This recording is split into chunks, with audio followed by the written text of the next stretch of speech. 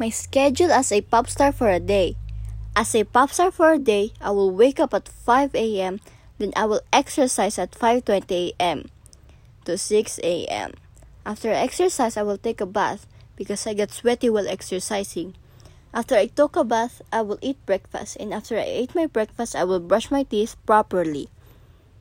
After I brushed my teeth, I will go to the office at 7:30 a.m. and talk about my role in the commercial. And after that, we will have a shooting for 1 hour and 30 minutes for the commercial.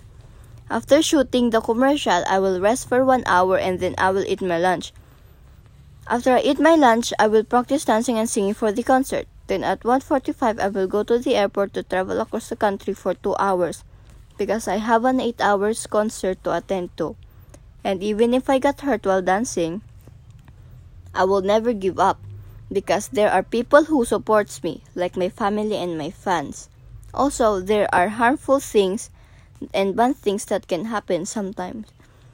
Like sometimes, I don't have that much privacy because people know me as a popular person. And also, I cannot go out like everyone else.